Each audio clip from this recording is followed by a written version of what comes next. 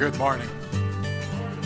I'd like to start this morning with the verse that this series is based on from 2 Corinthians chapter 5. It says, "Therefore, if anyone is in Christ, he or she is a new creation.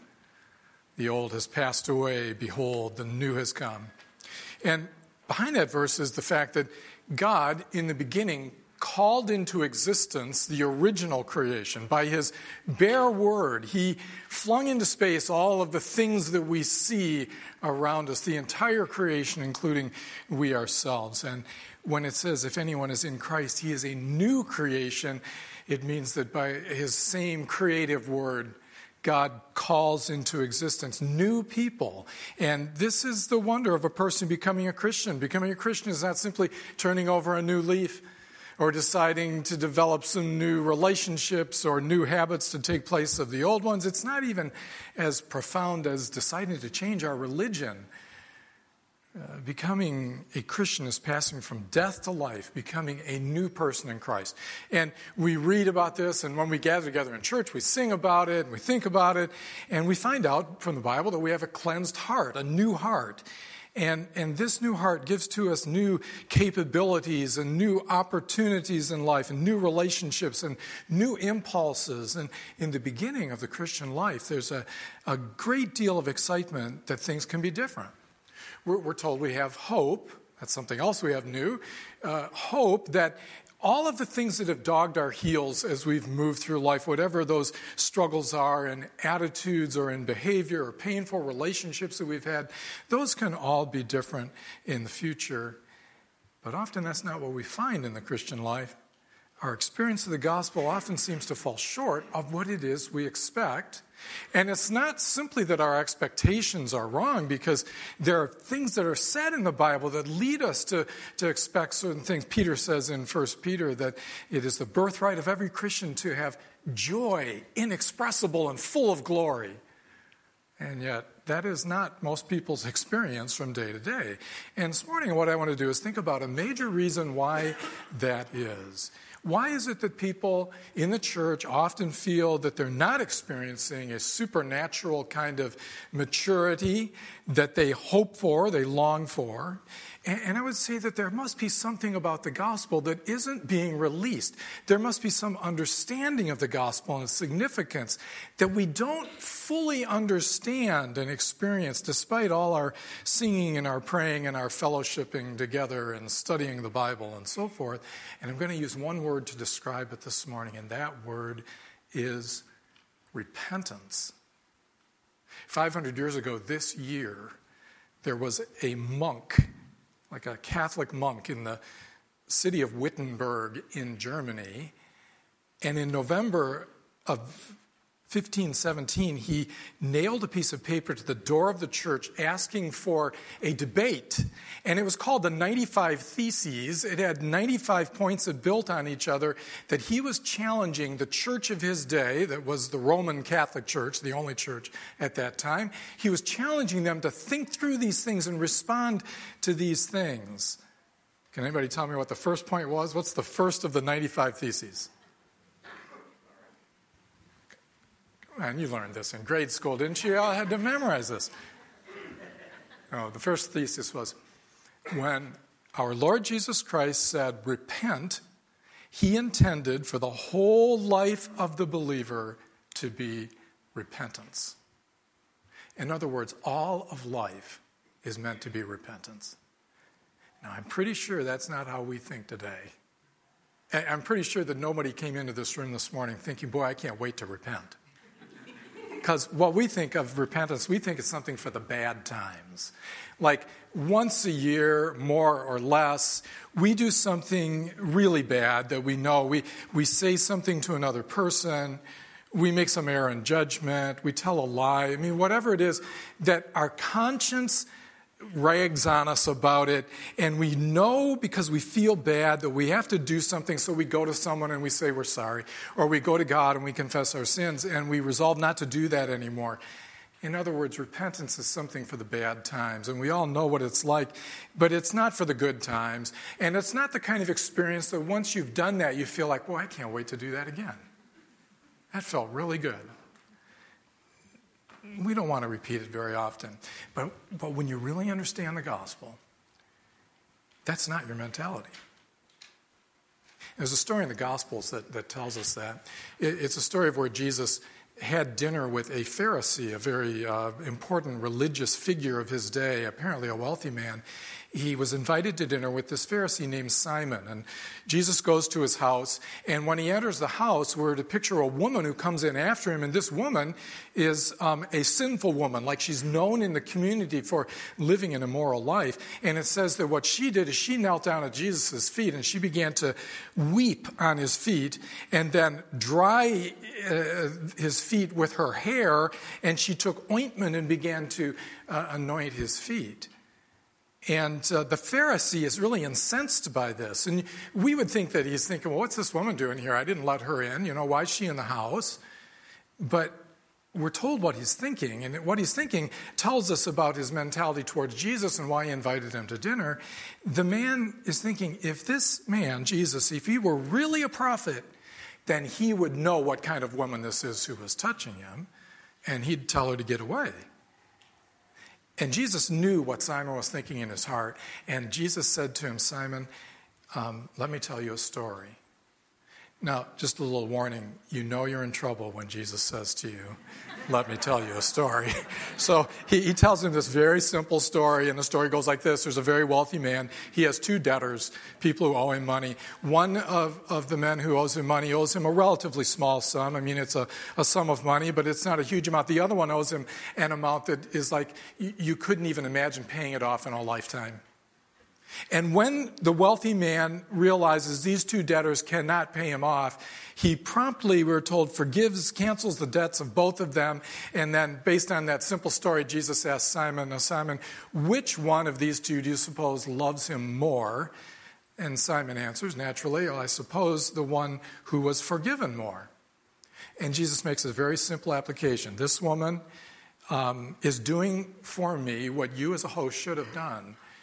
You should have provided a servant to wash my feet that have been begrimed by the streets as I've walked here in sandals, and anointed my feet with oil. But instead, you didn't do any of that, and she has wet my feet with her tears and wiped them with her hair and anointed them with oil. And then Jesus said, she loves much because she has been forgiven much, and the kicker is kind of the point of the story where the knife twists, like in all parables that Jesus tells, is the last words he says, he who has been forgiven little loves little. Now here's what Jesus means. If you understand the gospel, that Jesus Christ has covered all of your sins, then that releases a joy and a love that flows out towards other people. And if, on the other hand, you do not rest your life on the gospel, then it doesn't matter what kind of person you are. You can be an atheist, you can be a criminal, or you can be a morally upright person. If you don't rest your life on the gospel, then any time you discover your sin, it just leads you to despair. That's the difference. When a person understands the gospel and rests their life on it, the more they do that, the more they find that seeing their sin is something that allows them to turn away from it more and more, and they see it as a delight. It allows the joy and the peace of the gospel to flow out of them. But if they don't rest their life on it, then anything you do, anything that happens that shows your inadequacy or shows your sin is just a source of despair. Now, what is repentance? What does it look like? What kind of things do we need to repent of? How do we do that? Well, this passage that was read for us a minute ago is really about that. In Colossians chapter 3, beginning in verse 5, it starts with these words, put to death, therefore. And that is the essence of repentance. Put to death. And he goes on, he lists a series of behavior. Now, I want you to note that there are behaviors listed in verse 5, sexual immorality, impurity, passion, evil desire, and covetousness. These are things that we might call moral sins that are relatively evident when they're present to other people. And then he goes on later in the passage and he lists another set of sins. Verse 8, now you must put them all away: anger, wrath, malice, slander, and obscene talk from your mouth. And this includes what we would think of not so much as moral sins, but relational sins. And some of these aren't quite as evident automatically as behaviors. But essentially, repentance, given those two lists, is identifying and turning away from certain behaviors that God says are sinful. On the surface, that's the basic meaning of the passage. In the end, he takes one specific kind of relational sin, lying, and he says, do not lie to one another because of what God has done in your life. He focuses on that. So at its most basic level, repentance requires that we identify a specific sin. We acknowledge that that is something that God does not want us to do. We feel a sense of sorrow that that's a part of our life, and then we make a determination to turn away from it. That's the essence of repentance. Now, if we only think on that level, we might be tempted to think that sin is just, all that it is wrong behaviors and wrong attitudes. And so we would think of what we're supposed to do as kind of a, sort of like looking at a fruit tree. You see an apple tree, and the apples are maturing on it.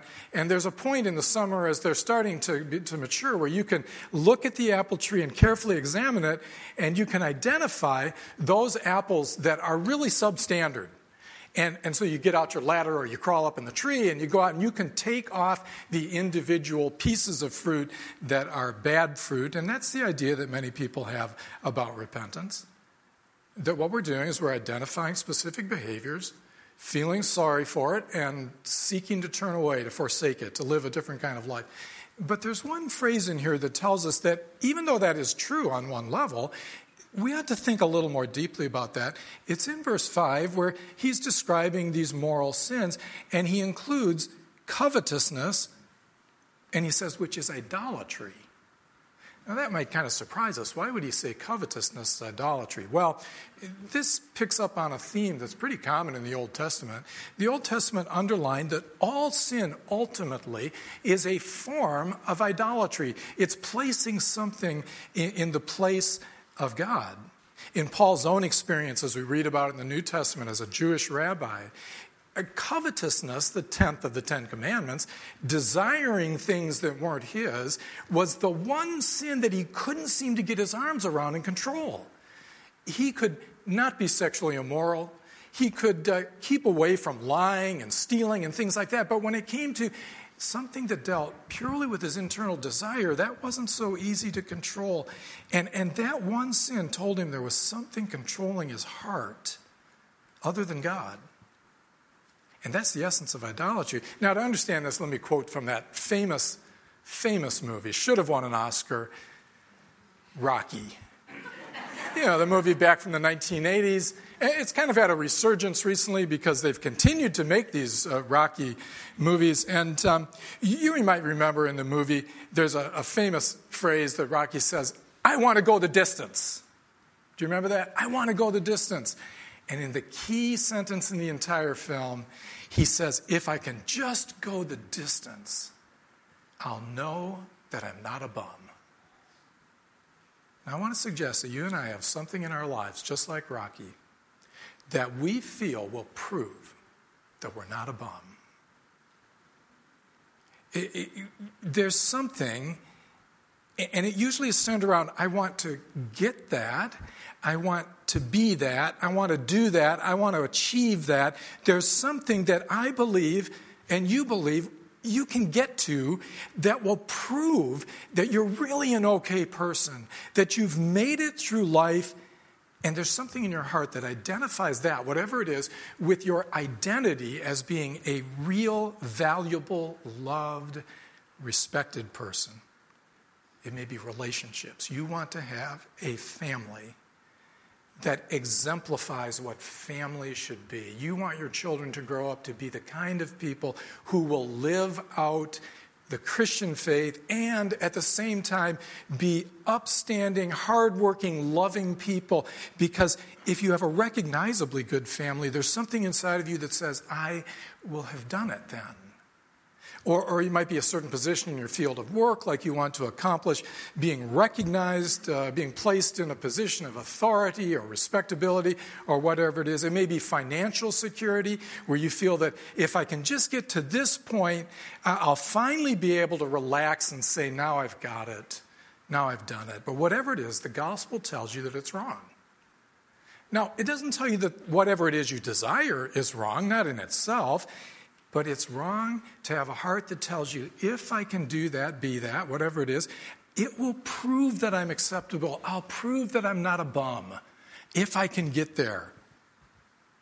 Because to the degree that you do that, and you seek life in that way, to that degree, you're not finding it in Christ.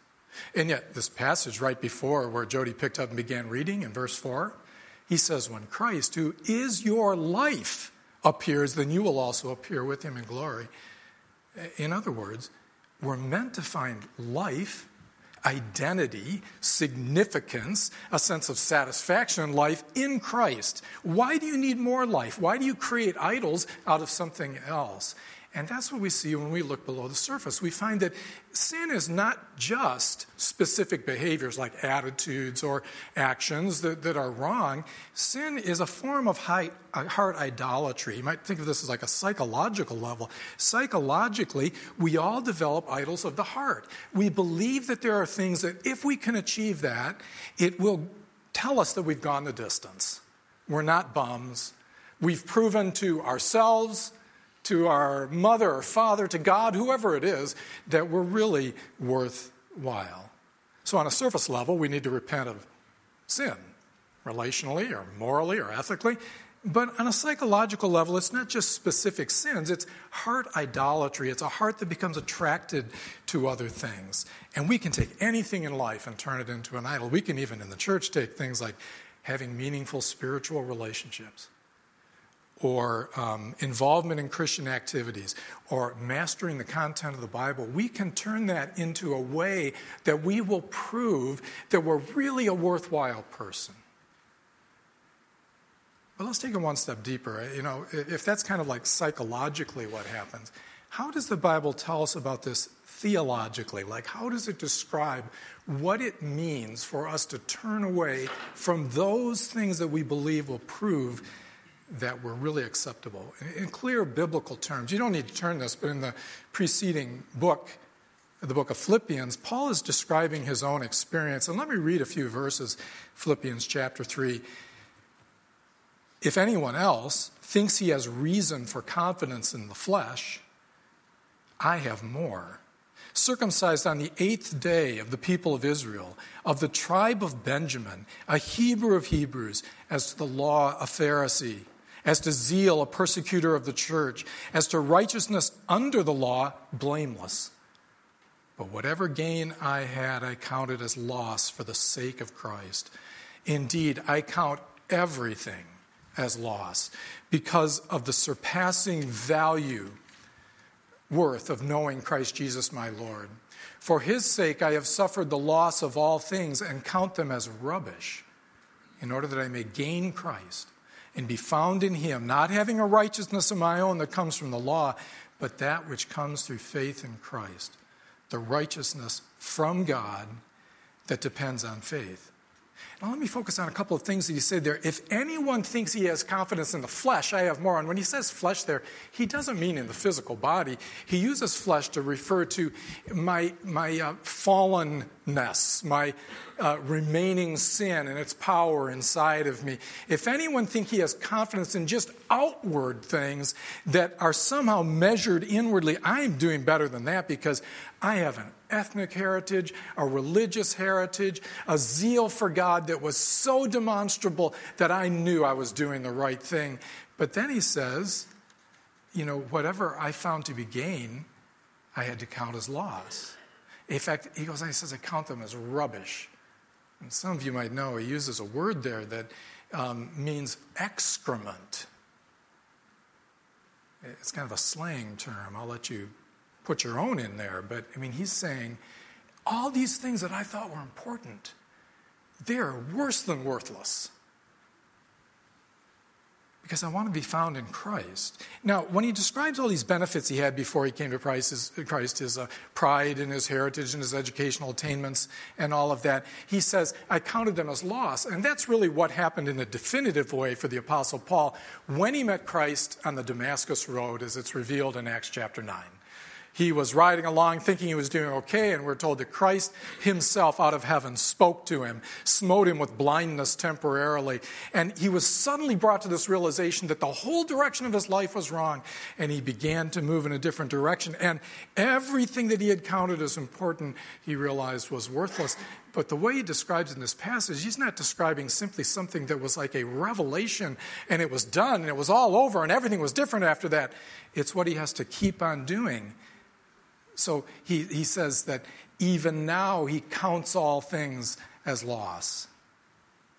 So what repentance looks like theologically for the Apostle Paul was that he sees himself as a person who was constructing his own righteousness.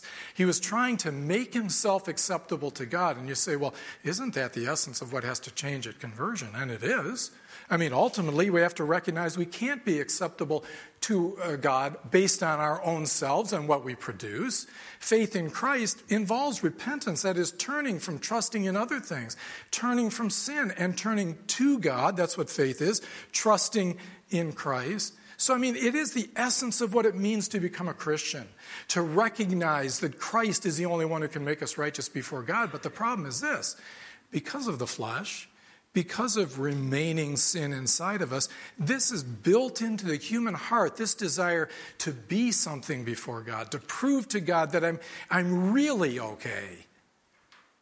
And Paul said, I have to continually deconstruct my own righteousness, this thing that I build up, and in its place, I have to allow Christ to be the source of my acceptability and not what I do and not other people. So what does repentance look like theologically?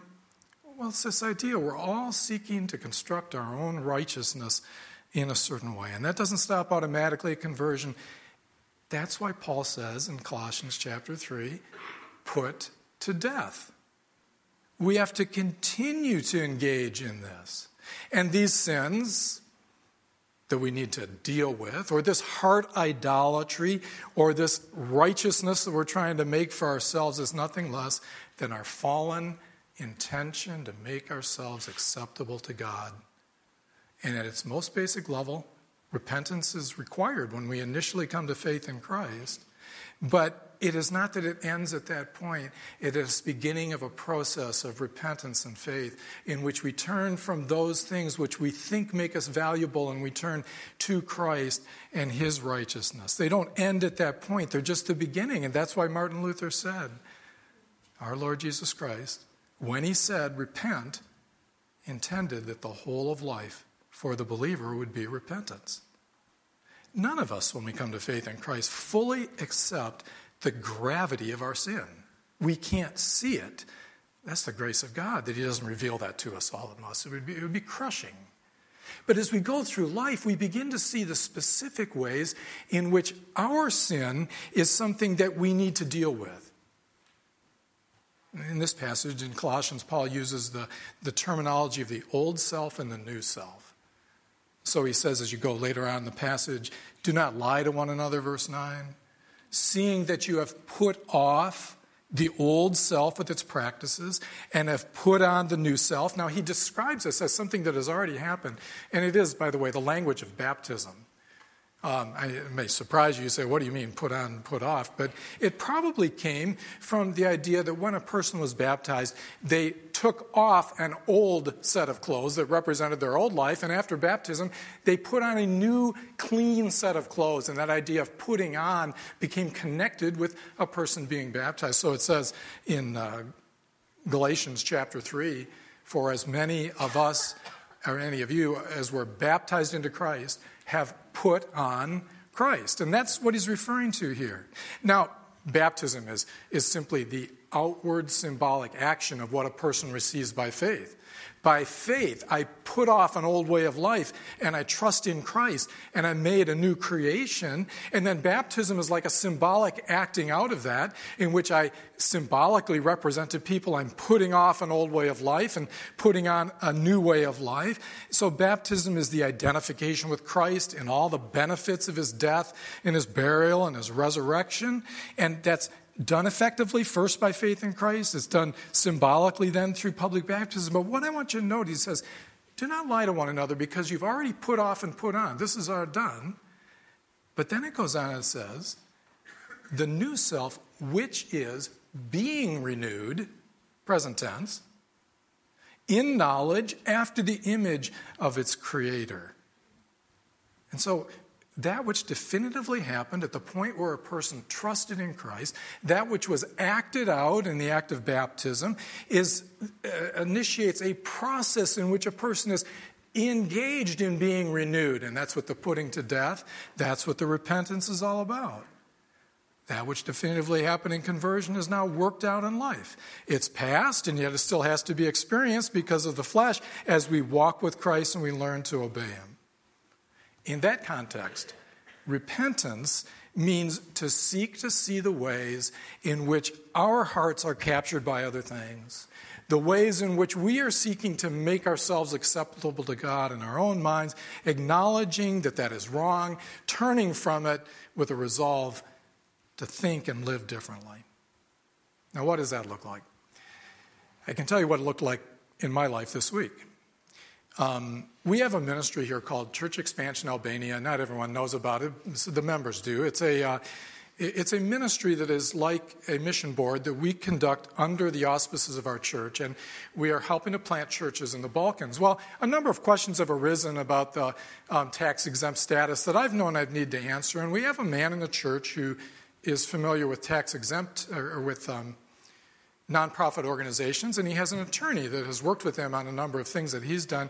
So he got me an appointment with his attorney, and we went to meet with this person. Now, we were in this man's absolutely gorgeous office, downtown Birmingham, and as we're talking, I was feeling a little unsure of myself, and wanting to explain to this man what this was all about, and was describing the church and so forth, and the man said to me, how big is your church? And I thought, I'm so glad you asked that, because if I had to say, I've been working here for 30 years and I've got 50 people that show up, that would mean I haven't gone the distance. I mean, I would be a bum. But I can say 400, 450 people, and that means I have gone the distance. Now, the truth is, if I could say 1,000, I would really have gone the distance. I mean, I'd be, even super acceptable. But inside of me, what I'm saying is there's something that says, if I can go the distance, I won't be a bum, and it will prove to somebody, I'm not sure who that person is, at least to me, that I'm really worth it, because in my mind, I think big church means big pastor, little church means little pastor. Now, I answered his question. We went on. It wasn't really a subject of discussion. It wasn't something between him and me. It was something going on in my heart. And afterwards, I thought of what repentance really means. It means that I have to acknowledge that that's just a lie. That there's nothing that makes me a better person, more acceptable, God loves me more, or anything, because a certain number of people come to the church. Even though I believe it, it's just an idol of my heart, and I have to see it for what it is and acknowledge it to be wrong and forsake it again. That's what repentance meant to me this week. And that's what it means for all of us in whatever ways we construct our own righteousness, or we are attracted to idols of the heart. So let's pray. Our Father, we thank you that you are a God who has given to us the gospel. And the gospel is so simple that Christ died for our sins, rose from the dead to give us new life, and yet the nature of that is what it means for us to actually enter into that and to experience it. To experience more and more deeply that all of my sins are covered, and that I am made fully acceptable and righteous in your sight through Jesus Christ alone. That is something that the most healthy of churches and the most strenuous reading and study of the Bible and the most serious prayer, it could never bring me to the end of that in this life. And yet you give us those things so that we will make progress in it. Help us to do that, and help us, I pray, to be the kind of church in which we are not encouraged to have heart idols, but we are encouraged to turn from them and to live a life that is characterized by repentance. We pray that in Jesus' name.